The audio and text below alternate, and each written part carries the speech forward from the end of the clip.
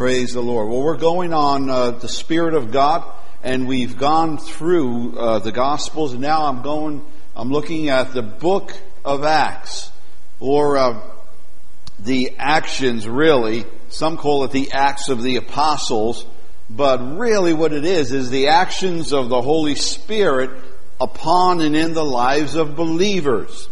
And we saw that how in the Gospel of John last week, we saw how Jesus teaches us, Jesus taught us to look for and to receive the promise of the Father, who would be the Holy Spirit who would come to us. If we believe the Word of God, the teachings of Jesus, all of His teachings was pointing us to the power and the working of the Holy Spirit whom He would send to us. Jesus said, if I do not go, you will not be able to receive. If I go, it will be better for you and it will profit you. Why? Because when Jesus ascended into heaven, He asked Father, and Father sent the Holy Spirit to be with us. That's why Jesus says in John, I will not leave you orphaned. I will not leave you orphaned. I will not leave you by yourselves. I will send the Holy Spirit who will be with you, be in you always. Thank God, there is a king and there is a kingdom. Amen. God has a kingdom that is real. There is a real kingdom that exists. We can't see it right now, but there is, in the spiritual realm, there is the kingdom of God, the kingdom of heaven. It is real. And there's a kingdom of Satan. There's a battle raging. There's a war going on where Satan is trying to come against the children of God. But God declared war upon Satan, and when Jesus went to the grave, when He went to the cross and to the grave, it says He rose again and He conquered sin and death and Satan. You remember in the book of Genesis, chapter number 3, God created everything, and then He put man, Adam and Eve, in the garden, remember? And the serpent, the devil, the lying serpent, that lying devil, the father of lies, he came to Eve, didn't he? And there's an enemy. Adam and Eve had it so wonderful until that father of lies, the serpent, came walking to them at that time, and he lied to them. And he got them. What was the result of his dealings? What did he come to do to Adam and Eve? To bless them? He came to steal, to kill, and to destroy, to curse them. And Adam and Eve, that represents all of us, we fell for it. We fell for it. How many of you in this place, all of us, fell for it? That's why we need Jesus. We need a Savior. Because we fell into sin. We became captive to sin. Sin has a power. There is a power to sin. Sin isn't just a little, but nobody wants to talk about sin anymore. And it's been erased from the vocabulary of those who are whatever, politically correct or whatever. But sin is a reality in the kingdom of God. God teaches us and tells us that sin is real. In Genesis it says, sin is lurking at your door, seeking to devour you, but we can overcome the sin. Why? Because of Christ Jesus. And so there's a battle raging where sin is trying to overtake the people of God. But Jesus says, the serpent will bruise your heel, but the seed of the woman will crush his head. The serpent tries to make us stumble in our walk with the Lord, tries to get us to go off course, but God says that the seed that He would send, Jesus, would crush the head of Satan. Remember in the Gospel of Luke and John, Jesus says that I saw Satan fall from the sky as lightning, and He says, I give you power to trample over all the forces of the enemy. You want to trample. God gives us power. Why? Power to defeat the one who tried to defeat you and I. And he's to this day trying to get you out of relationship, out of the blessings, out of the provision of God. Satan wants you far away from the Lord. He wants to cut your relationship off. But God says, I will give you power to overcome the serpent. I will give you power to come against all his deception and lies. Why did God send Jesus? Because he needed to be the sacrifice for our sin. But beyond that, we needed more. We need more than just Jesus taking away our sin, to be our sin sacrifice. Let me explain that. Jesus is it. He's our Savior and our Lord. When we come to him, our sins are cleansed. But we need something more. And I'm not saying Jesus Jesus is our Savior and Lord. It's by his stripes we have been healed. By his shed blood, by his stripes on Calvary, that we are washed clean of sin. But there is an enemy that is still coming against us every day of our lives. And we need something more than just being washed of sin. We need a power in us to come against him who is coming to get us to stumble and fall and go back into that which Christ has cleansed us from. And so Jesus says, I will not leave you orphaned. Wait until you receive power from on high. In Acts chapter 1, verse 1, the first account I composed, Theophilus, about all that Jesus began to do and teach until the day when he was taken up, after he had by the Holy Spirit given orders to the apostles whom he had chosen. The Bible makes clear, Jesus was filled with the Holy Spirit. Everything done was done in the power and working of the Holy Spirit of God. Jesus did nothing without the Holy Spirit. Power. Father, Son, Holy Spirit, they're one. And Jesus made clear everything he did, all the signs and wonders that he did, was done in and through the power of the Holy Spirit. That's why Jesus said in John, last week we went over that, Jesus said that those who blaspheme, say something in my name, may be forgiven. But if they're blaspheming the Holy Spirit through whom I'm doing all this work, they will not be. And so the Lord gives us the Holy Spirit for a reason and a purpose. In Acts chapter 1, verse number 4, and gathering them together, he commanded them not to leave Jerusalem, but to wait for what the Father had promised, which he had said, you heard of me, for John baptized with water, but you shall be baptized with the Holy Spirit not many days from now.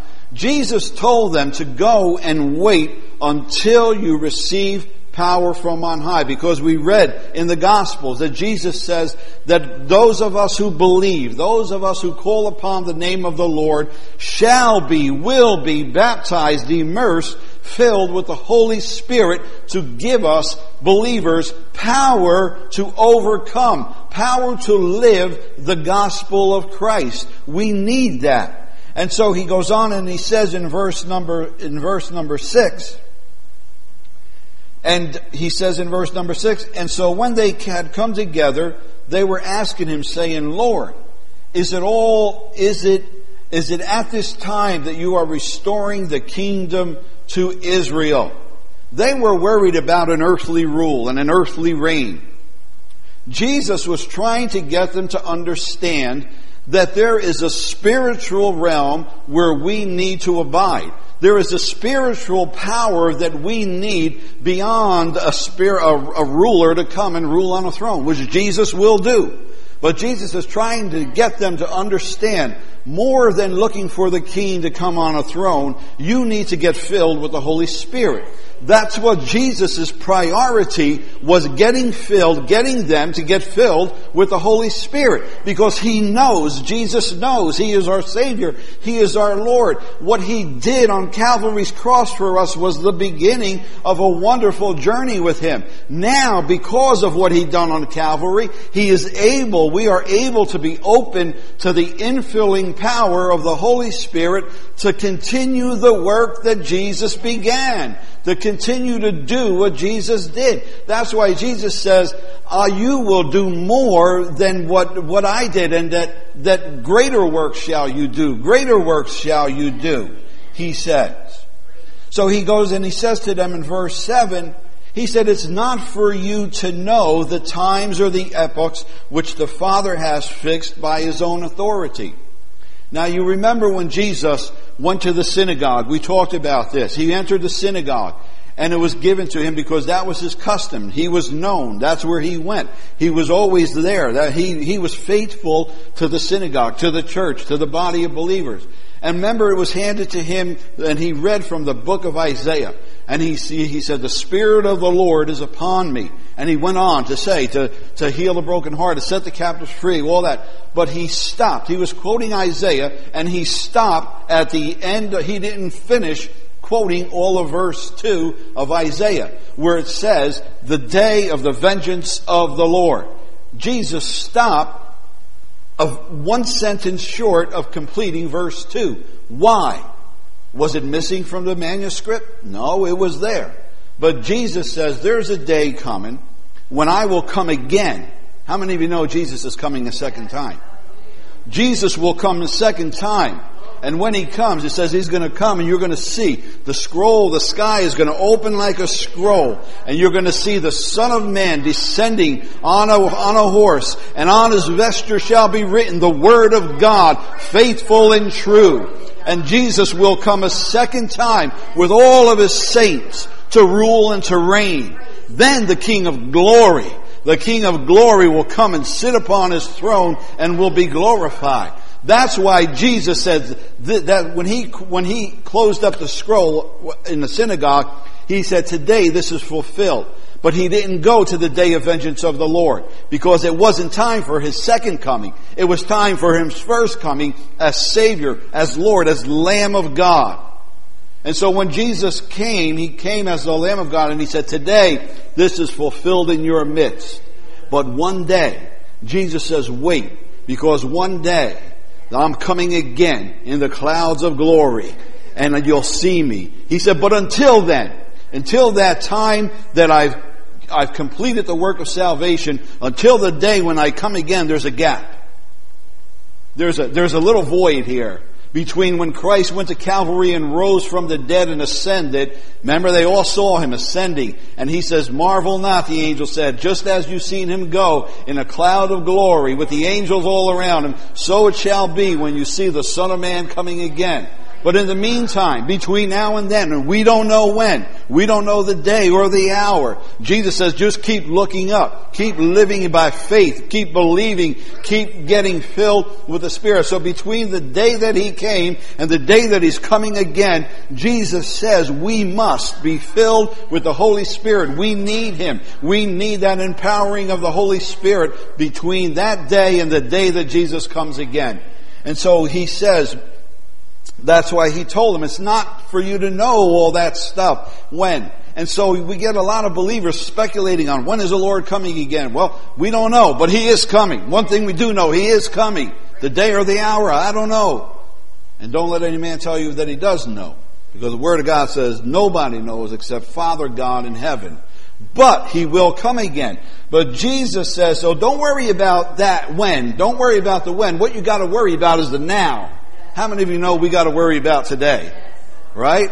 Now, today is the day that we live, we face stuff today. And so Jesus says, but you shall receive power. In verse 8, He says, but you shall receive power when the Holy Spirit has come upon you.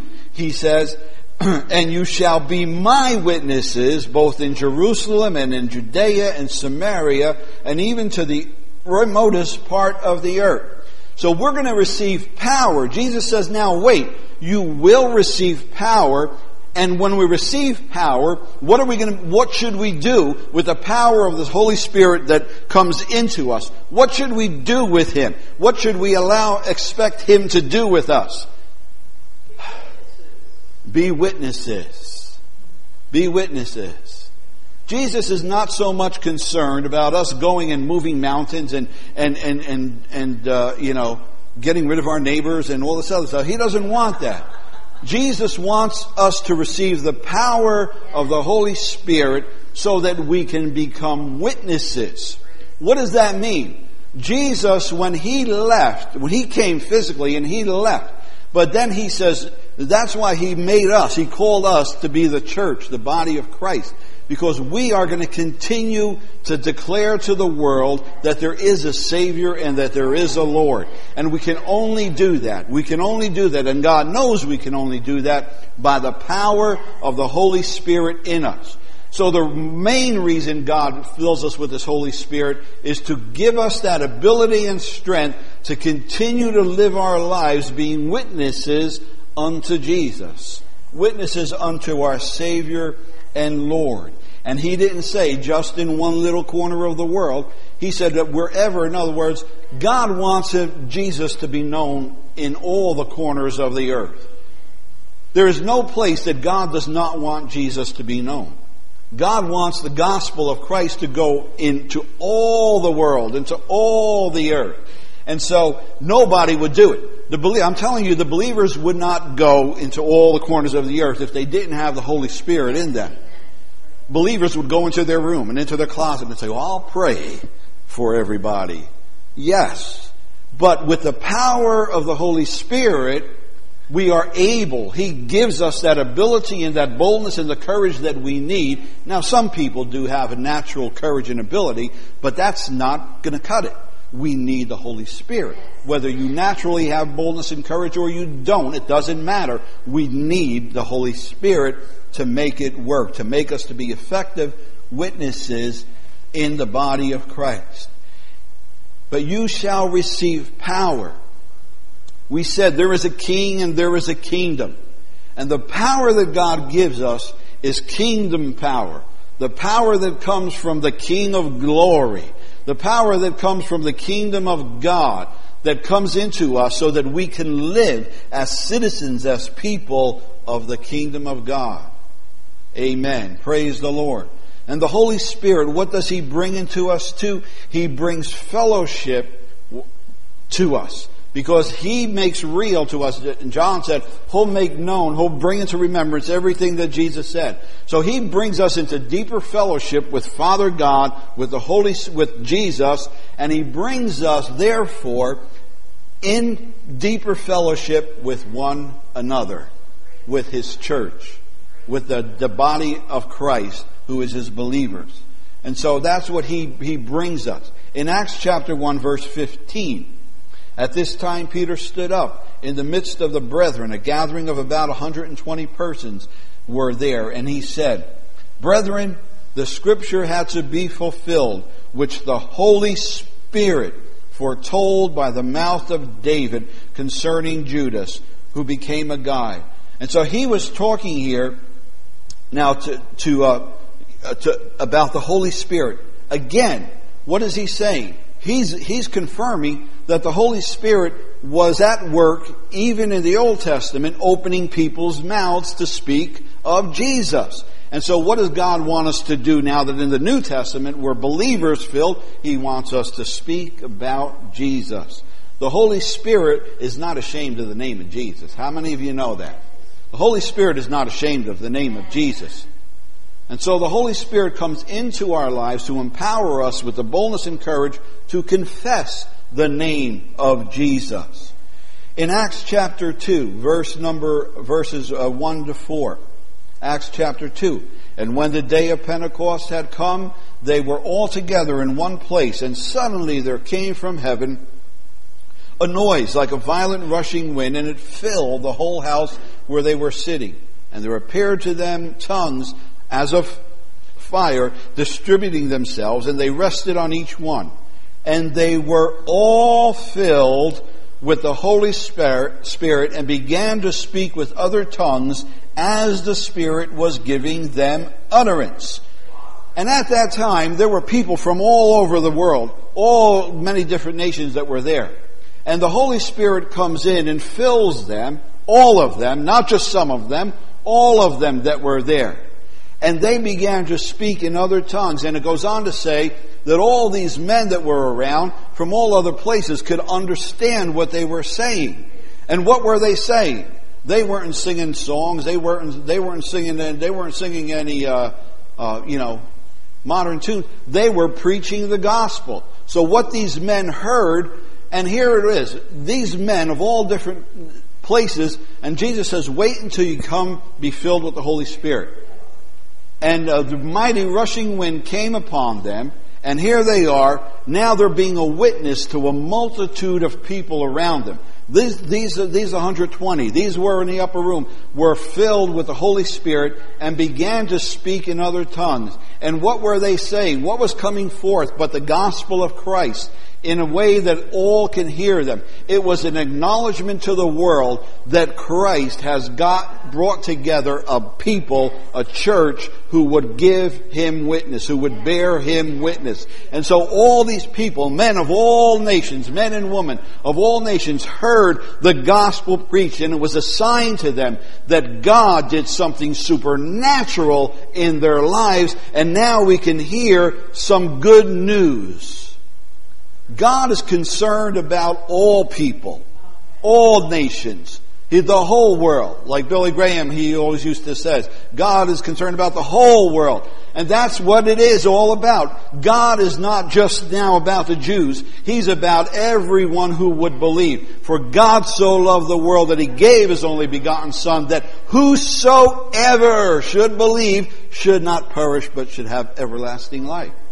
This was a tremendous sign to everyone around that area. There was a great gathering at that time because it was at the time of Pentecost. There was a great gathering. And so this was a wonderful witness to the world that God had done something supernatural in pouring out His Holy Spirit, who would be with the believers, who would be witnesses unto Him that Jesus lives, that Jesus still lives, that Jesus went from heaven to earth, from the earth to the grave, and from the grave to the sky, where He sitteth at the right hand of Father God. And now He's opened heaven and poured out into our lives His power of the Holy Spirit in our lives. So they became testimonies of power of what God was about to do.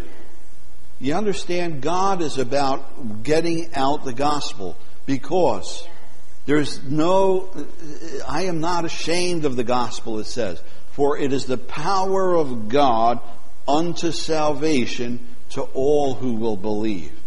So the main reason God gives us His Holy Spirit is to be witnesses of His name, Jesus, that He is Savior, that He is Lord.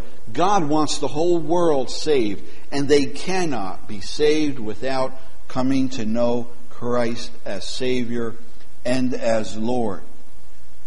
It says in verse number, Verse chapter 2, verse 4, right? And they all heard Him. They all heard Him filled. Go with me to Acts chapter 2, verse number 14.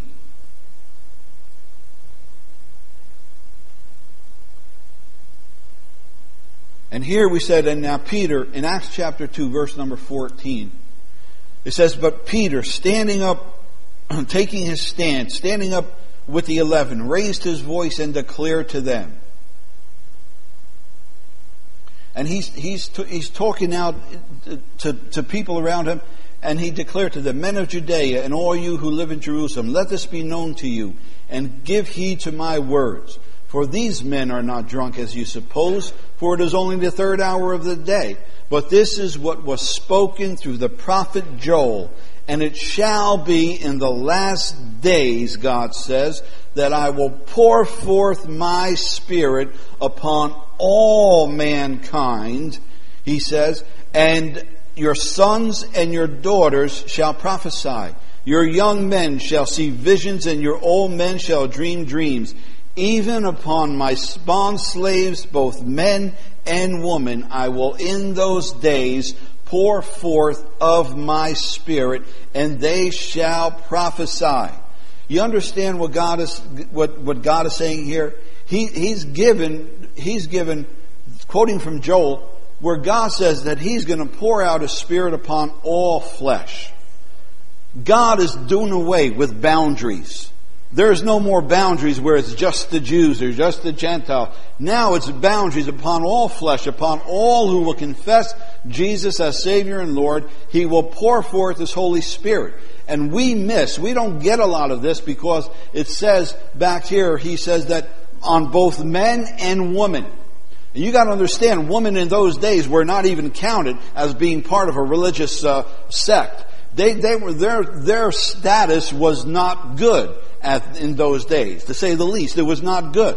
And for God to say, and really it's only God, as you look through the Old Testament, God raised up women to be judges.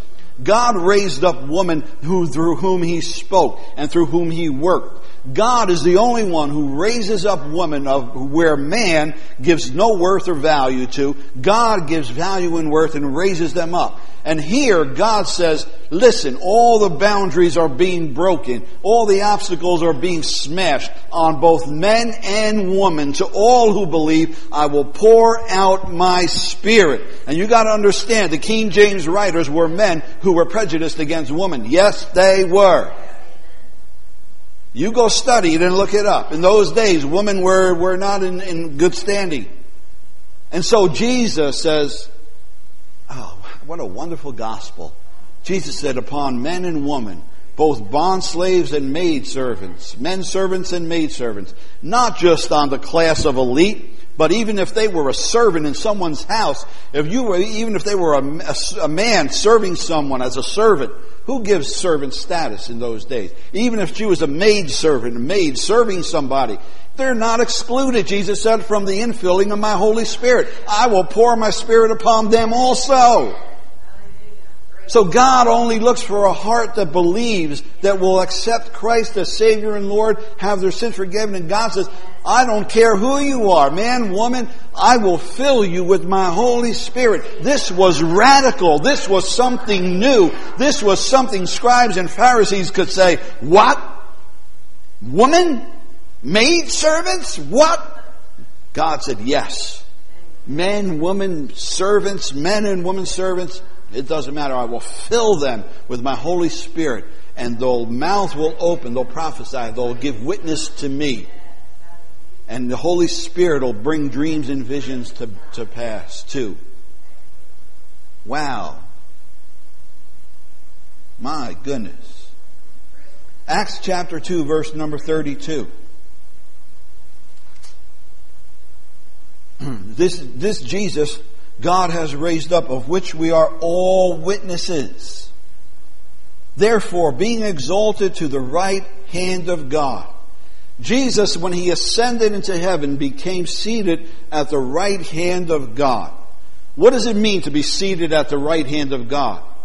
Being seated at the right hand of God means He is a victor, a conqueror, that there is triumph in Him, that He is victory. How many of you know Jesus conquered sin and death? Amen? When He went to Calvary's cross, it said He rose again and He conquered sin and death. He took from Satan the keys of life and death, the keys of death and hell, and He sat at the right hand of the Father. So it says, being exalted to the right hand of God, and having received from the Father the promise of the Holy Spirit, He poured out this which you now see and hear. You see, what did Jesus do when He went up there? Him and Father got together and said, let the heavens be open and let every heart be open, and man receive, believers receive the power of the Holy Spirit. This is why I can't understand, I can't comprehend how anyone could think that is not necessary or needed. Jesus teaches it. God the Father taught it. We must be filled with the Holy Spirit of God.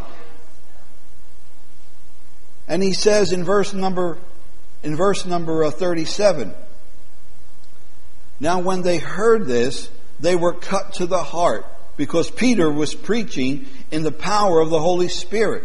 And they said to Peter and the rest of the apostles, "Men and brethren, what shall we do? What shall we do?" Peter got filled with the Holy Ghost, and he began to give a sermon. He began to preach. And the words of Peter pierced the hearts of those that were listening. Why? Because the Holy Spirit filled Peter. When a man or a woman is filled with the Holy Spirit, the words that come forth are not just words. They're anointed words. They're Holy Spirit-filled words that pierce the hearts of people. And some you would either have to close your heart, or if your heart was open, it would pierce your heart.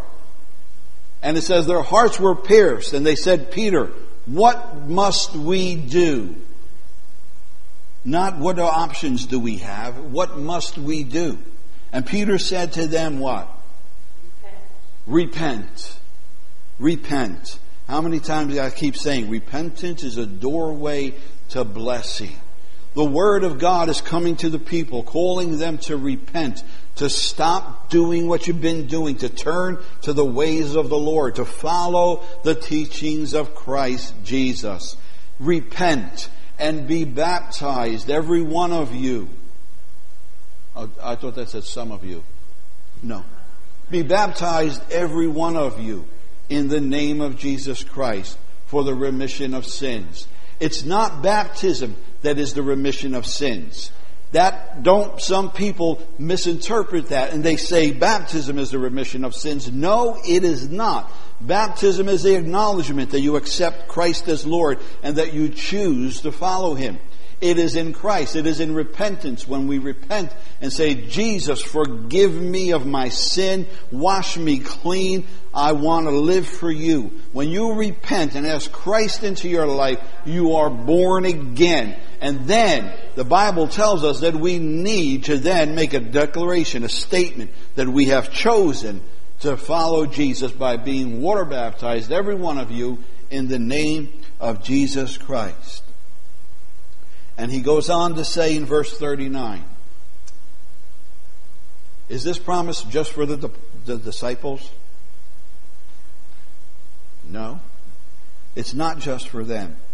Because when you look at Joel, when you look at Isaiah chapter 57 or Isaiah 59, you see God says that in those days I will raise up a Savior, and when they call upon His name to be saved, I will pour out my Holy Spirit upon them. He says it in Isaiah, and He says it will be for all their generations. That it will be for all their generations. Not a one-time shot. Not a one-time dose. It's going to be an eternal ongoing thing. Here, he's confirming what 2 or 3 other verses in the Old Testament declare, that the outpouring of the Holy Spirit is not a one-time affair. It will be to every believer, whoever believes, He will fill them, pour out His Holy Spirit in their lives.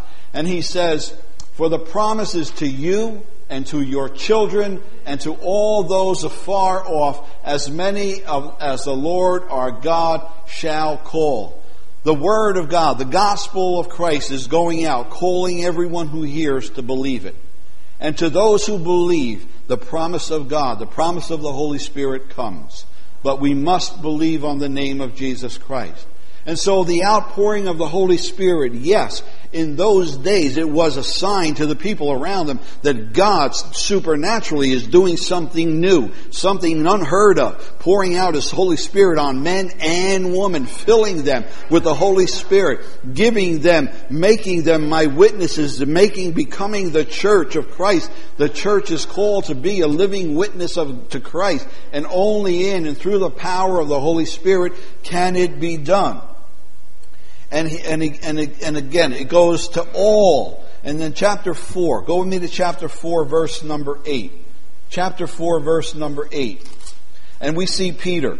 Now you remember Peter, when Christ died. Remember, Peter was following around, and remember he went into the courtyard of the high priest, and the girl came up to him and says, "You're one of those who had been with Jesus." And Peter says, "No, I haven't been with him. I don't know the man." And they how many times? 3 times they came to him, and Peter said, "I don't know the man." And he even cursed. Remember, the Bible says he even cursed because he had not the power of the Holy Spirit in him. And he's like every one of us. None of us are greater than Peter without the Holy Spirit. So here's Peter, who loved the Lord. Peter there, who loved Jesus, but yet he didn't have it in himself, the ability to witness for Jesus at that time. He needed something. There was something missing in his life.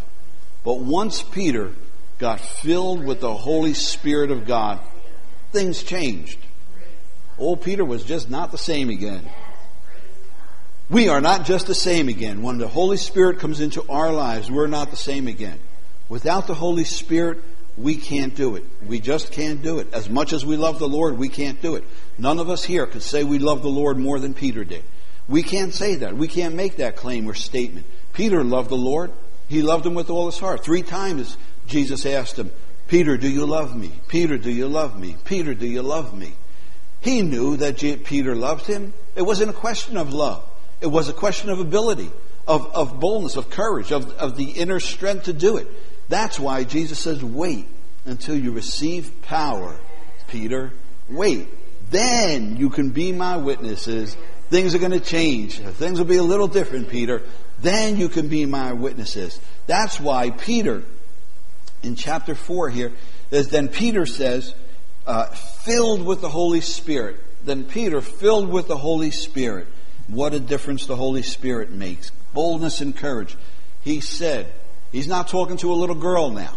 He's talking to rulers with authority. Men who can have him arrested, beaten, and slain. He didn't care anymore. Remember, the little girl was saying, "You were with him," and "I don't know the man." He ran. Now it's not a little girl. Now it's the rulers of the area.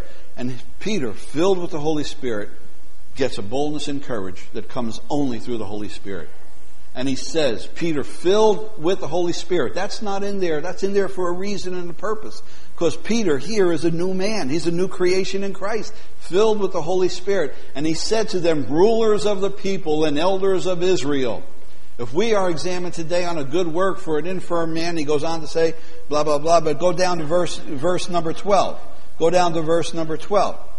And he says, he's going to basically telling them that there's that Jesus is Savior and Lord. That there's no other way. In verse number 12, he's continuing here, and he's saying to the rulers and elders, "And there is salvation in no other one," meaning Jesus, "for there is no other name under heaven given among men by which we must be saved." We quote that verse. But Peter, under the anointing and power of the Holy Spirit, boldly rises up, looks the rulers and elders of Israel in the face, and begins to preach to them the gospel of Jesus Christ. And he tells them straight out, no ifs, ands, or buts, there is no other way. That Jesus alone is Savior and Lord. That if you want to have salvation, you must go through the name of Jesus. And the rulers and the authorities didn't want to hear that. Because they had other ways, they thought, of getting to God. By sacrifice and other things. And millions of laws and rules to abide by. Peter, filled with the Holy Spirit, it became a witness unto the gospel of Christ, unto Jesus. And he says there is no other name. He wasn't ashamed. There is no other name under heaven given among men by which we must be saved. And again, he makes very clear to the rulers and the elders that there is no other way. Jesus is the way, the truth, and the light. And in Acts chapter 4, verse number 31, "And when they had prayed, the place where they were assembled together, the believers, was shaken, and they were filled with the Holy Spirit, and they spoke the word of God with boldness." You see, we want to get filled with the Holy Spirit to say, if I get filled with the Holy Spirit, I can go work signs and wonders and miracles. I'm not making fun of that. That is good. But the purpose, our main purpose, the reason of being filled with the Holy Spirit, above all other things, the main reason above all other things is to preach the gospel, proclaim the word of the Lord with boldness, to declare Jesus as Savior and Lord. Everything else is secondary. I'm telling you, people can be healed and they'll walk away and they'll never enter into heaven. But when someone gets filled with the Holy Spirit, hears the gospel, repents of their sin, and becomes a new creation in Christ, there is nothing greater than that. That is the greatest miracle of all, is a new person coming to saving faith in Jesus Christ. And so the Holy Spirit comes into our lives to make us witnesses to preach the Word of God. It doesn't mean you're going to be a preacher or a pastor or whatever. It means that wherever you are in this world, whatever status you are, wherever you are on your job, it doesn't matter, that you will be given. God will open an opportunity for you to share the gospel of Christ with someone, because it is the gospel, through the working of the Holy Spirit in you, the word that comes forth, that will bring people to salvation, the saving faith in Jesus. And where it says here, and they were all filled with the Holy Spirit. The words there in the Greek doesn't mean an initial filling, because they were filled. They did, in the upper room, receive the infilling of the Holy Spirit. But the Bible here, the word here, where it says all filled, it means all filled anew or afresh. And so the Bible teaches us that we need to be refreshed and refilled. Just like you drive your car, and your car's got gas in it, it goes. When it runs out of gas, you need to put more gas in it, right? And so the Bible here tells us that they were refreshed or renewed with the infilling of the Holy Spirit. How many of us pray on a daily basis, Holy Spirit, fill me afresh and anew? Why do we need to be filled afresh and anew on a daily basis? It's not a one-shot thing where we forget about it and say, that was happened years ago. I don't need to ask God to fill me afresh anymore. No, God forbid. No, because there's every day that we wake up, every day that we go out the door of our home, or even if we stay home, every day there's a continuing need to live for Jesus. A continuing need to draw from the power and the strength of the Most High God, who loves us and gave Himself for us. There's a continuing need. We need that strength. We need that to be refurbished, to be all things, to withstand the pressures of the day. And so often we go, and we quote the Word of God, and we quote the Word of God, and we need to do that. We need to do that. We need to quote the Word of God, but we need to ask the Holy Spirit to fill us afresh and anew and quote the Word of God. Because when the Holy Spirit is in us, what does the Bible say in John? He'll bring to remembrance everything that Jesus said. That's the Word. He is the Word of God. And so we go about life quoting the Word of God, which is good, which we need to do. We cannot stop speaking the Word of God. But unless we have the infilling and refreshing power of the Holy Spirit within us, then when we quote the Word of God, then when we speak it over our family or our lives or our situation, there's an anointing power that breaks yokes, that breaks chains, that changes things, that makes everything different. So get filled with the Holy Spirit afresh and anew. I'm not saying you're not filled. Get filled anew and afresh every day. When I'm in there in the morning, I pray, Lord, fill me afresh and anew. Holy Spirit, come and fill me anew and afresh. I need it. I need Him. I need His power. I need His wisdom. I need all that He has. And that's why Jesus says, I will not leave you orphans. Wait until you receive power. But it's not, again, don't think it's a one-shot deal. You know? I got inoculated back in 19-something, so I don't have to worry about anything anymore. No, thank God that you did receive that back then. But every day we need to depend upon the Holy Spirit of God. He is real. He is real. And so we need Him on a daily basis. I'm just going to end right there today. But we see from the Word of God. I'm not making this up. It's from the Word of God. Jesus points us to, the Old Testament says, the day is coming when the Redeemer shall come, and all who repent and believe on Him, I will pour out my Spirit upon them for their generations to come. And in Acts it says that this was for their children and children's children and as far off, meaning as long as this world is going to exist, everyone who comes to believe on Christ will get filled with the Holy Spirit. But we need Him on a daily basis. Please don't cut Him out of your daily life. The Word declares we need Him. Does it show that we're weak? Yeah, without God, I'm weak. Without the Holy Spirit, who am I? Without Christ, who am I? What kind of fuel am I running on? But we need the Holy Spirit. We need Jesus. We need the Holy Spirit to enable us. Praise the Lord. Can we just stand for a minute? And I just want you to pray to God right now in your own words. Just take a minute and you just pray and ask God to fill you afresh with the Holy Spirit. He is a person. He is real. Ask God, Holy Spirit, you pray, ask the Holy Spirit, say, Holy Spirit, come afresh in my life. Come afresh in me. Empower me anew and afresh. Give me the wisdom and all I need, Holy Spirit. Come into my life anew and afresh today. This is the Word of God. This is God's will for you. This is God's Word to you. And we must ask Him. Just you go ahead. Just ask Him for the infilling, to fill you afresh and anew.